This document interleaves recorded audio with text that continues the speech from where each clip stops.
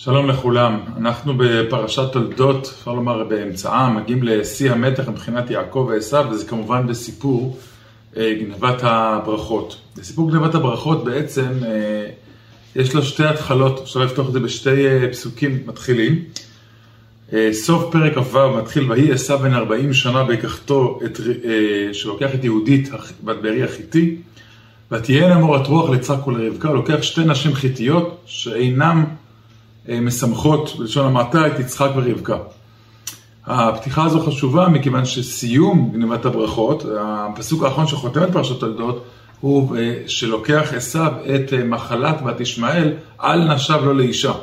כן, אולי אישה יותר ראויה, ככה היחידה מתחילה בנישואי עשיו בנשים חיתיות, ומסתובבת נשים מהמקום הנכון בנישואי מחלת. אבל זה מצד אחד, וכבר אנחנו מקבלים איזשהו תפנית או איזשהו דיווח שאנשים שעשיו נושא אותם, הם מורת רוח לא רק לרבקה, גם ליצחק, אותו יצחק שאוהב את עשיו, יצייד בפיו, והוא גם עוד רגע ירצה לברך אותו, אבל חשוב הידיעה הזאת שהנשים החיתיות הללו הם מורת רוח ליצחק ולרבקה.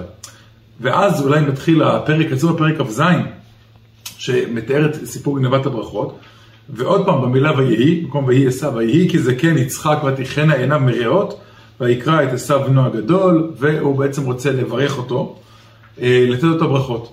ואי אפשר שלא לקשר את העניין הזה ויהי שבא רצוף אחד אחרי השני, והתורה מדגישה לנו שיצחק קראו עיניו מרעות, והוא היה כמובן עיוור, וכמובן הדבר הזה הוא משמעותי הפרט הזה, גם לעת זקנתו. גם כמובן משמעותי, כפי שאנחנו מכירים, להמשך הסיפור, להמשך הסיפור של גניבת הברכות, חוש הראייה שנחלש אצל יצחק, הוא משמעותי להבנת הסיפור שהוא לא מזהה לגמרי את מי שעומד מולו, ומשתמש בחוש המישוש וחוש השמיעה, כדי לזהות את העומד מולו, וכפי שאנחנו יודעים את ההמשך. אבל יש בזה עוד אמירה.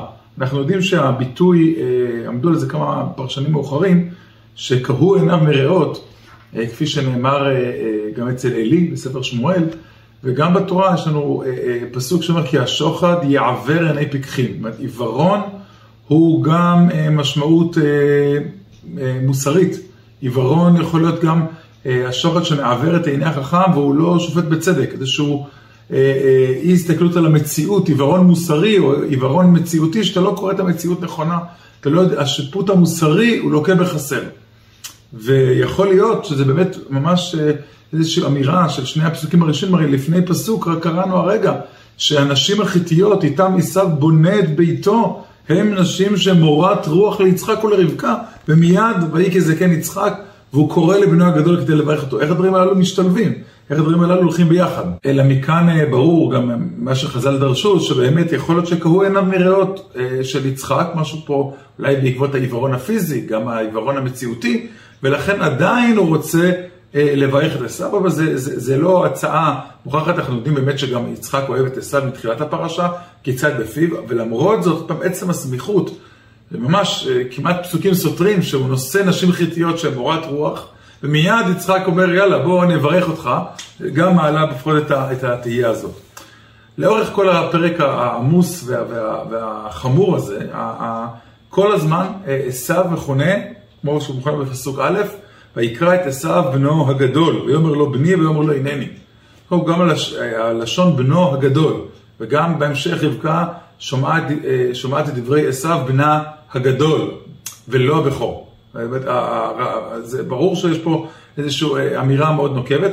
עשיו הוא בן הגדול, הוא באמת יצא מן הבטן ראשון, אבל הוא לא הבכור. מדוע הוא לא הבכור? כי יעקב גנב את הבכורה. זאת אומרת, חשוב לתורה להדגיש, ויקרא את עשיו בנו הגדול, כי התורה שמתארת את האירוע, כמבט אובייקטיבי, היא קוראת עשיו בן הגדול. נכון שבהמשך יעקב, כשהוא מתחפש לעשיו, יאמר אני עשיו בכורך, כי זה הדבר שיעקב מדבר כלפי אביו. אבל כשהתורה מספרת את האירוע ומדברת על הדמויות, עשיו הוא בנו הגדול. התורה לא מכירה בו בבן הבכור, כי הבכורה נקנתה על ידי יעקב בנזיד עדשים.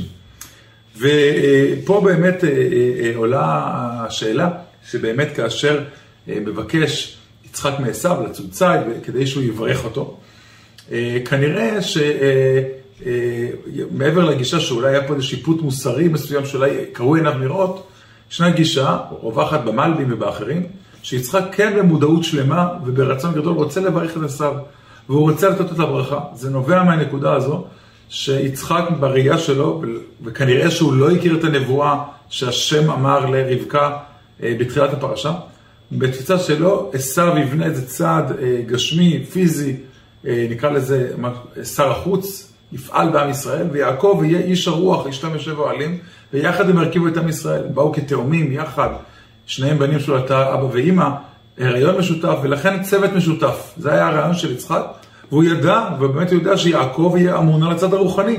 הרי היה לך, אבל מביא ראיה חזקה מאוד, שלאחר גניבת הברכות, בסוף הפרק, כאשר יעקב בורח על נפשו, מברך אותו יצחק, וייתן לך את ברכת אברהם, לך ולזרעך איתך, לרשתך את ארץ מגוריך שנתן אלוהים לאברהם. ברכת אברהם, ברכה רוחנית, ירושת ארץ כנען, ברית המילה, שגם נמצאת שם ברמז, היא משוריינת ליעקב בלי קשר. זה מה שהוא מקבל בסוף בבריחה לחרן.